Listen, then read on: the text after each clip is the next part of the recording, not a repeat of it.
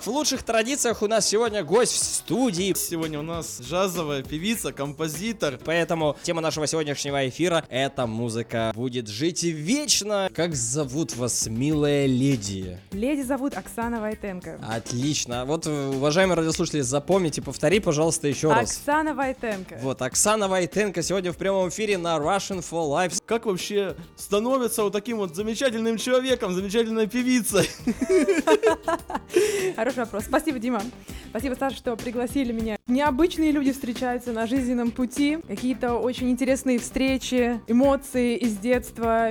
И все складывается в какую-то одну определенную мозаику. У тебя ж, наверное, вот голос развивался с детства. Ну, я думаю, папа с мамой подумали, нужно сделать певицу. Получилась она самая.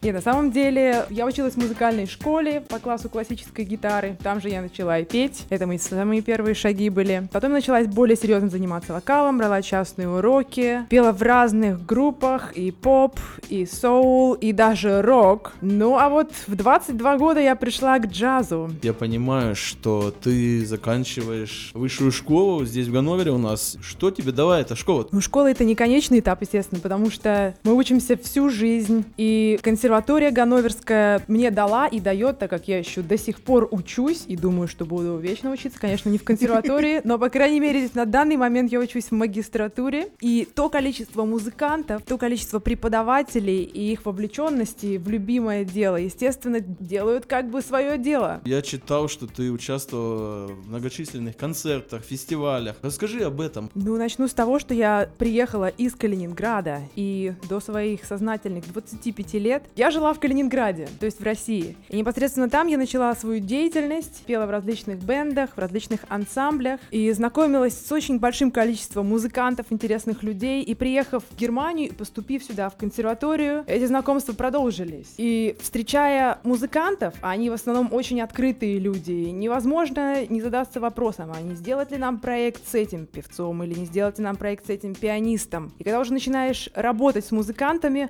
то появляются креативные идеи, они совместные, то есть проекты продвигаются сами по себе. Где вообще вот тебя можно увидеть? По стране, может быть, в разных странах? В том числе и в разных странах, да. На прошлой неделе я, например, была в Калининграде, и там же я выступала. Ну, а в Ганновере или в Германии меня можно увидеть в ближайшее время, например, 3 июня. Я выступаю в консерваторском проекте с большим биг-бендом, с огромным просто ансамблем. Приходите. Будет очень-очень интересный концерт, в котором я также принимаю участие. Или 6 июня также будет концерт в ресторане Эскульт в 7 часов. А в принципе все остальные термины можно посмотреть на моей страничке. Заходите на страничку, там вы всегда можете справиться о ближайших датах. www.oksanavoytenko.com. Я люблю экспериментировать, да, вот музыка — это жизнь. Мне вот только что написала Александра, говорит, что вот я считаю, что Юра Шатунов «Белые розы» будет жить вечно. Спой нам «Белые розы». Давай «Белые розы» в джазовом стиле. Белые розы.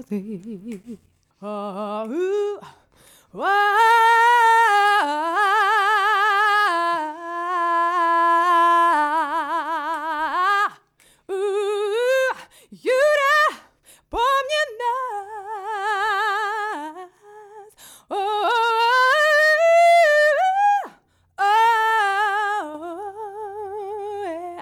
Слушай, ну где «Белые розы» нас обманули? Где Юра Шатунов? Это подстава. Когда выходит вообще творчество? Если вообще наметки, диски, записи, концерты? В отношении записей мы записываемся, это, естественно, мой бенд, либо в дуэте мы записываемся с пианистом, либо в квартете, но и в больших тоже составах записываемся. Это практически происходит регулярно в студиях звукозаписей, а насчет концертов, либо нас приглашают нашим квартетом, либо я организую концерты. И на данный момент у нас есть новый проект с моим квартетом и с очень одним интересным пианистом. Я пока что не буду выдавать имя этого пианиста, потому что это мировая известность в джазовой сфере. Но мы делаем очень интересный проект с моими песнями, с аранжировками русских народных песен. Я тоже пока не буду выдавать, что это будут за песни. То есть ты поешь русские народные песни? Они отджазированы. В джазовом стиле. Между прочим, на своем дипломном концерте в джазовом клубе ганноверском я пела песню «Валенки», отджазированную, и это был реальный хит. Вальни-ка нам здесь валенки в прямом эфире. Валенки да валенки, да не подшиты старенький, нельзя к милому ходить. Нечем валенки подшить. Что ж, вот такой вот экспромт. Слушай, уважаемые радиослушатели, я тут подумал. Стол заказов на Russian for Life открыт. Наш телефон в студии 0511 27 07 42. Если хотите отджазированную песенку сегодня в прямом эфире, звоните нам в студию. Оксана, знаешь, очень интересный момент. Я читал, что ты композитор. Что это, как это? Расскажи. То есть ты создаешь свои композиции, создаешь музыку свою. Хороший вопрос, потому что я сама от себя этого не ожидала, но учась на джазовом отделении вокальном, нас, так сказать, заставили. И там дали задание написать композицию. И, в принципе, в консерватории я в первый раз начала писать свои собственные композиции. Сначала началось все с музыки, то есть я писала мелодии, аранжировала это для своего бенда, а потом к этому пришел и текст, так как я певица.